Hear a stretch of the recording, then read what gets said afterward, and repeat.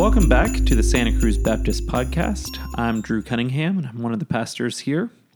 And I'm Tyler Hurst, and I'm the associate pastor of Santa Cruz Baptist. And today we are discussing Mark chapter 8, verses 31 through 38. Well, Drew, why don't you start us off, just explain quickly what took place in these verses in the text, and then what did you want people to take away as the main point of the sermon?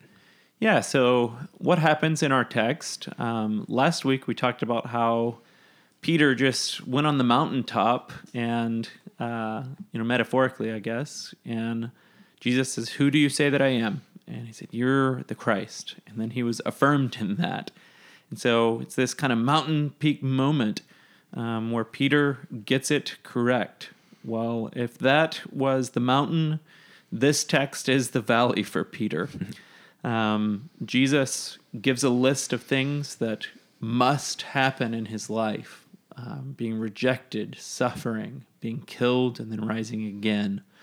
Well, in steps Peter and says, "No, Lord, that's not going to happen." And the text tells us that he rebukes Jesus, which is a word that is used when Jesus cast out demons. He rebukes them. That's the same thing that Peter is trying to do to Jesus here, rebuking him. To which Jesus responds, "Get behind me, Satan," and calls Peter Satan because his desires are aligning with Satan's. We see him doing the same thing that Satan did to Jesus in the wilderness and then in the temptation. Then Jesus calls everyone around him, and he tells them what it looks like to follow him. He says, "Deny yourself, take up your cross, and follow me." And so kind of the main thing that I hope people walked away from this text is, what does it mean for Jesus to be the Messiah? It means following him in these musts. These are real costs of discipleship. To follow him in suffering and rejection and killing ourself. And I don't mean that in a suicidal way. I mean denying ourselves, denying self-autonomy, putting that to death, being selfless to follow the Lord Jesus in discipleship. So I hope that people walked away with a better understanding of what it means for Jesus to be the Messiah and what it means for us to follow Jesus in a costly way. Yeah, that's so great. I hadn't really thought about this before, but one of the things that draws out is just the notion that we are to walk like our master and should therefore expect the same things as him. So Exactly. It's not simply that this text is saying that I will be, if Jesus is speaking, I will suffer, I will be rejected, I will be condemned. But similar to, John 16, where he says, the world has hated me, so they will hate you as well. Mm-hmm. And so he's drawing a connection there. So that's really fascinating because I think one of the things that we run into is this is sort of a quintessential discipleship passage, like the take up the cross. I remember going to Hume Lake in middle school and seeing T-shirts and stuff like that with that slogan or that on the logo. But how do we know we're doing that? Because it can become such a part of our rhetoric where we just talk about I'm taking up my cross, I'm following Jesus. How would you suggest somebody self-assess on that sort of thing? Yeah, so one quote that I gave in the sermon was from Dietrich Bonhoeffer's Cost of Discipleship. Mm-hmm. And first rattle out of the box in that book, he says that cheap grace is what is ruining the church. And he argues for costly grace. Mm-hmm. He's not adding to the gospel. He's not saying that Jesus' grace isn't free. Mm-hmm. It is, but it was also very costly in that it cost the Son of God his life. Right. And so the same thing in following him. Yes, the gospel is that when we repent and believe, that Jesus' grace and mercy and his righteousness is credited to us in an instant and freely. But yet, discipleship is costly, and following Jesus with your life should cost you something. Mm-hmm. It will cost you something if you're actually following him. And so I think that's something that we were just talking through is we need to do some self-assessment in, is following Jesus actually costing me anything? So to what you just said, if we're following our master and following in his footsteps, and he says that he must be rejected and suffer and die and rise again, maybe running our everyday lives through that grid is, in my family life. Is there anything that is costly in how I'm living as a husband or a wife or a parent? If I'm actually following Jesus, is there anything costly that I'm giving up to do that? Or is there anywhere in that area of life that I am denying myself and doing things differently than the world to follow Jesus in this area? So we could, in a sense, say that that's sort of what Paul is getting at. I mean, you and I would say Paul is functionally plagiarizing the ideas of Jesus when he's writing his letters, but that's sort of what Paul's getting at in the specific realm of marriage when he writes in Ephesians 5:22 and 25, he says, wives, submit to your husbands as to the Lord. And then in 25, he says, husbands, love your wives as Christ loved the church and gave himself up for her. And so each of those, he's taking just this generic notion of discipleship, this big general umbrella thing, and he's then applying it specifically. What does this look like in marriage for a wife? Well, she submits to her husband and dies to herself in that way. And the husband prepares to sacrificially love his wife in putting off what he would want for the benefit of her. Yeah, so, husbands, follow Jesus. Well, how did Jesus live towards the church? Well, he died for her. Right. So, as a husband, being willing to sacrifice your wants, your desires, your comfort for your wife, and laying those things aside and putting them to death, and sacrificing for the good of your wife, following your master in that area. Absolutely. So, we could do this with so many different areas of life. What does it look like to follow him? We just walked through family life, but what does it look like to follow him in work life? And to run that grid through our jobs too. Am I just working my job like everyone else in the company? Or are there ways that I am explicitly working as a Christian, as a follower of Jesus, and doing things differently? So, am I just punching in, punching out, and collecting a paycheck each day? Or am I doing my work excellently with all that I have in the name of Jesus to try to bring him honor and glory? Am I willing to risk being liked to share the gospel or to speak well of someone else at work when everyone else is talking bad about them?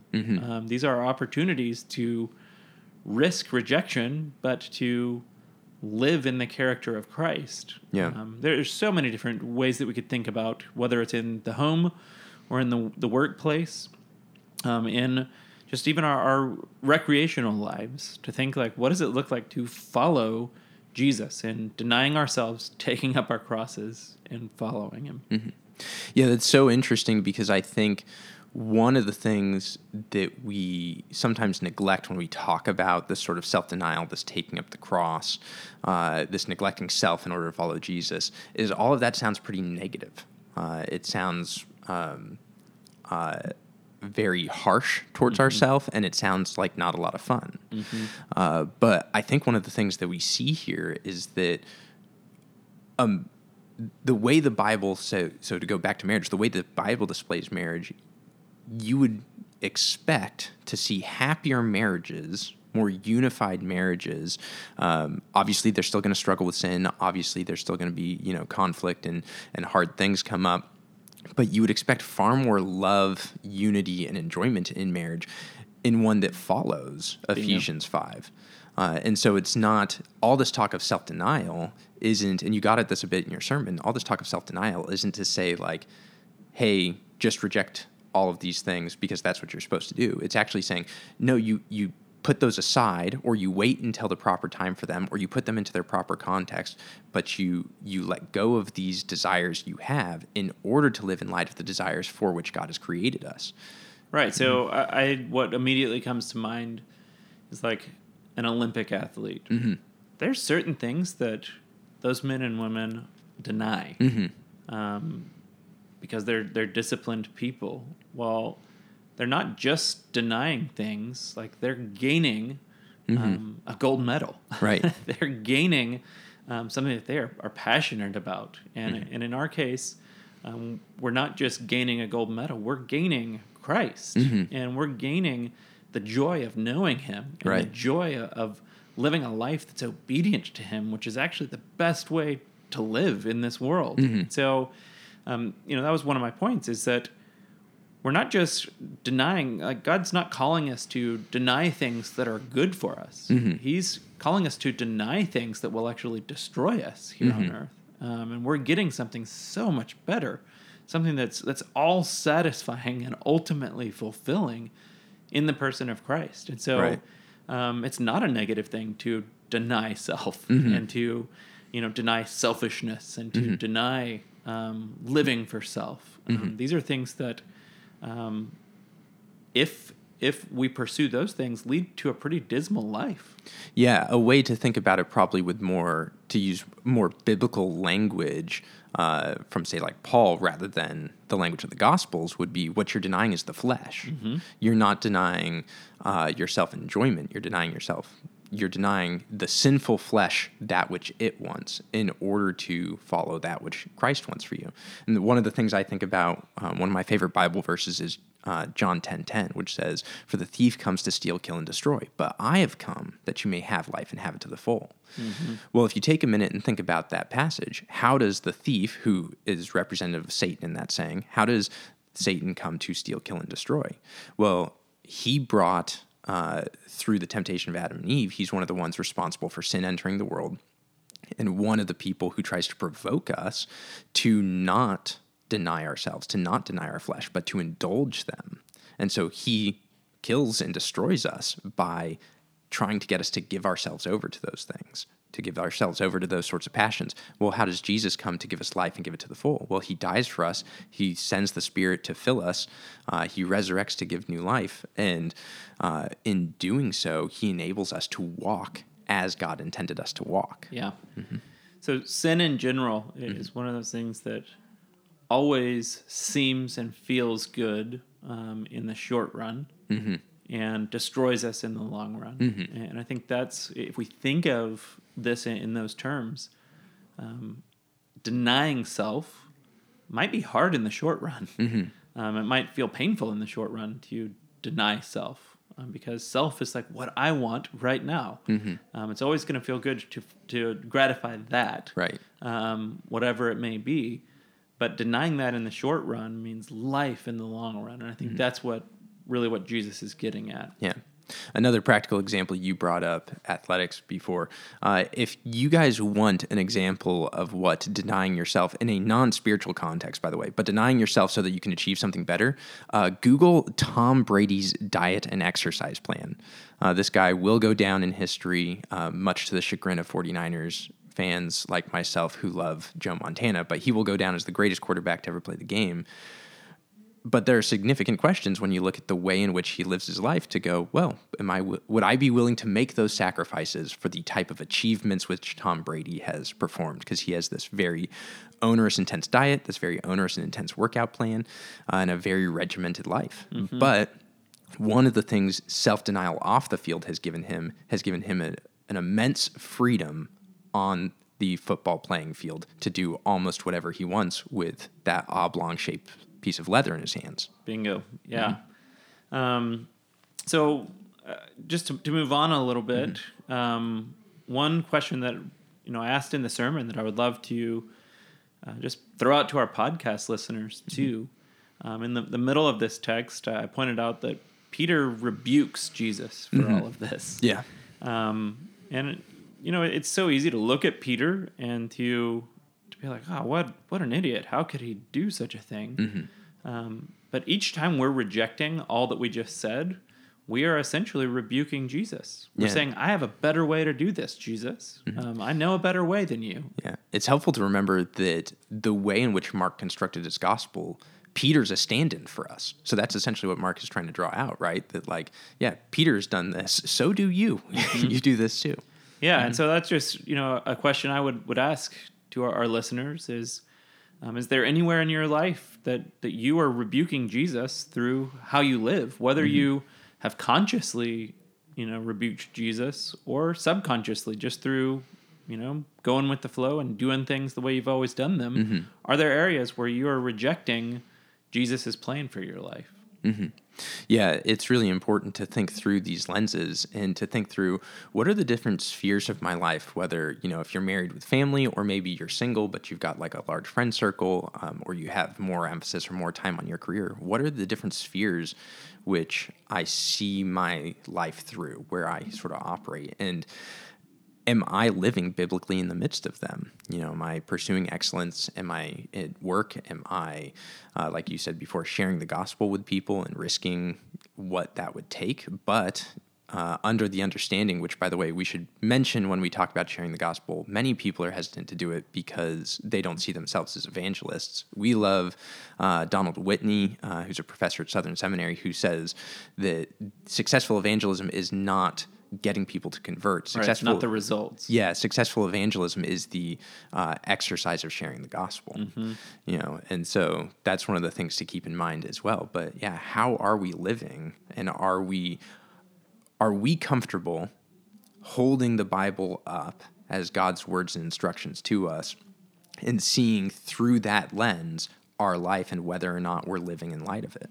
Right. So really objective way to go about this. We're advocating on this podcast, just examining your own heart, examining yourself. But there's a really objective way to know whether we're actually doing this. And it's an old saying, but it's true. There's two things that don't lie: your calendar and your checkbook. If you just look through how you've spent money over the last, let's say, 6 months to a year. Is there anywhere that you're sacrificing for the gospel in that? Or is every penny that comes in spent on you and your comfort and your whatever? That's really objective. You can look at it and look at actual numbers on that. And then your calendar. Does your week function around you and what you want to do and your schedule and your comfort and your recreation and your wants? Or does your schedule reflect a desire to serve others and to serve Christ specifically in serving others? And so those are things that, again, that's not subjective. Calendars and checkbooks don't lie. And so it's a good kind of metric to say, am I denying myself in these areas? And I think, by the way, for those of you out there, because one of the things is I have often struggled with a lot of self-doubt, not in the sense of like I doubt my abilities, but more in the sense of I regularly am not sure if I'm being honest with my own self. And so one of the tools to do that is most devices, especially if you're operating on Apple devices, will show you screen time, how much time you spend on different things.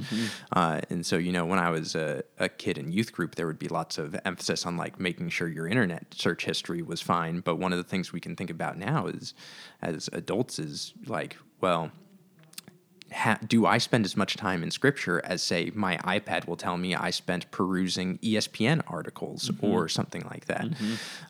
And those are important tools to use just as diagnostics to figure that out.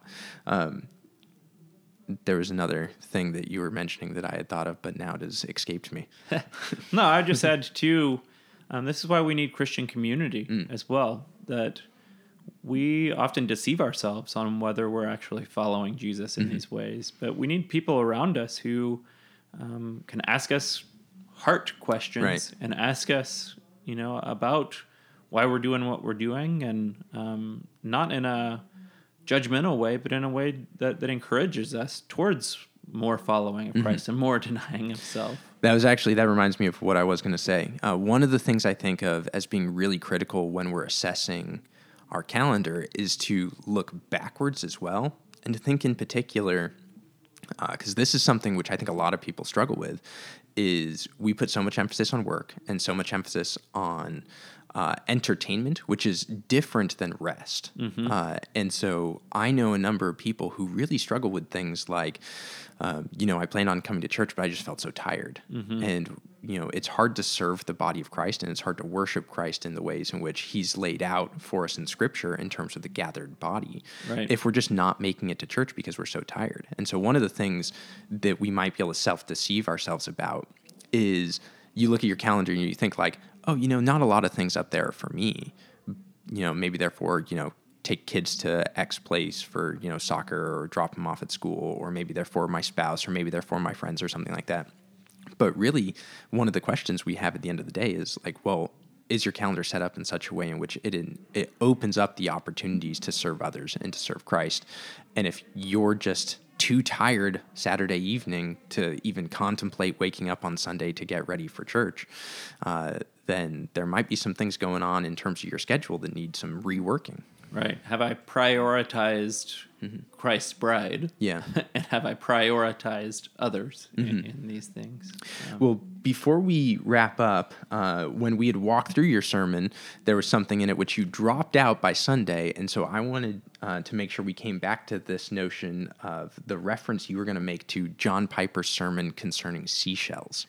Yeah. So this is a classic sermon, and I hope you've heard it before, but if not, it's something that I try to watch 2 or 3 times a year, just as a convicting moment and an encouraging moment in many ways. But a little over 20 years ago, John Piper preached his famous seashell sermon, and it became a book called Desiring God, and or I guess Don't Waste Your Life. Don't Waste Your Life is the book that came out of it. But in it, he tells this story of these 2 older women from his church who, in their retirement, went overseas as missionaries to share the gospel. And long story short, they get in a car wreck and they go over a cliff and they died. And he talks about how that's not a tragedy because their lives were spent and giving themselves for others, and specifically for giving themselves for Christ. Then he pulls out this Reader's Digest clip, and he talks about this couple in Florida, I believe, who's retired early, and they have a seashell collection. They have a 30-foot boat, and he plays golf every day. And he says there's this amazing, poignant moment where he says, that's a tragedy. Not the 2 ladies who went over the cliff, but spending your retirement all on yourself and on your own comforts, that's a tragedy. And I think we'll include this link in the show notes to the clip. It's worth listening to and just asking yourself, is the way that I live my life in day-to-day, week-to-week moments, would that be considered a tragedy in God's eyes? Or am I sacrificing in what is ultimately, as Paul would call, gain for Christ? And so highly recommend checking out that clip. And I hope it's convicting and encouraging in many ways. Yeah, I love that. I think when we think of our lives that way, we open up so many opportunities and avenues for service. And those open up actually opportunities to share the gospel. So if evangelism, if you think of it and it makes you frightened and you get to the edge of like, well, I don't know if I'm going to share the gospel with people, realize that the way in which you live your life can actually prompt people to ask you particular questions, which might lead into evangelistic conversations. Exactly. When I think about something like that sermon, a couple that comes to mind are my friends John and Susan, who recently moved out of Santa Cruz, but they did well in the vocations that God called them to in terms of business and psychology, and made a substantial amount of money and were able to retire early. But rather than spending their late 30s and 40s and into their 50s collecting seashells on the beaches of Santa Cruz, which doesn't seem like a bad way to spend the rest of your life, rather than do that, they spent themselves on really difficult college ministry at UCSC's campus. And they were just so loving and caring. They affected gospel awareness and change in the lives of many students because of how they spent the time which God gave them in terms of their freedom from having to work a 9-to-5 job. And I think one of the things that's good to keep in mind, and I always forget where I got this, but one time I either read or heard somebody say, Satan, in order to hurt the church, doesn't need to destroy us. All he does is need to distract us, and that will make us ineffective. Keep us busy with the wrong things. And we want to be really clear. We're not saying that inherently collecting seashells or owning a boat is wrong, but what are we doing with those things? What's the purpose behind doing those things? That's what we want to be asking ourselves. And so just in closing today, we want you to be asking the question, is my life all about myself or all about Christ? That's, what it means to follow Jesus, is to live a life that's all about Christ and whatever it is that you're doing. And it's costly and it's worth it. And so we're grateful that you guys tune in, and we will see you again next week. Bye. See you next week.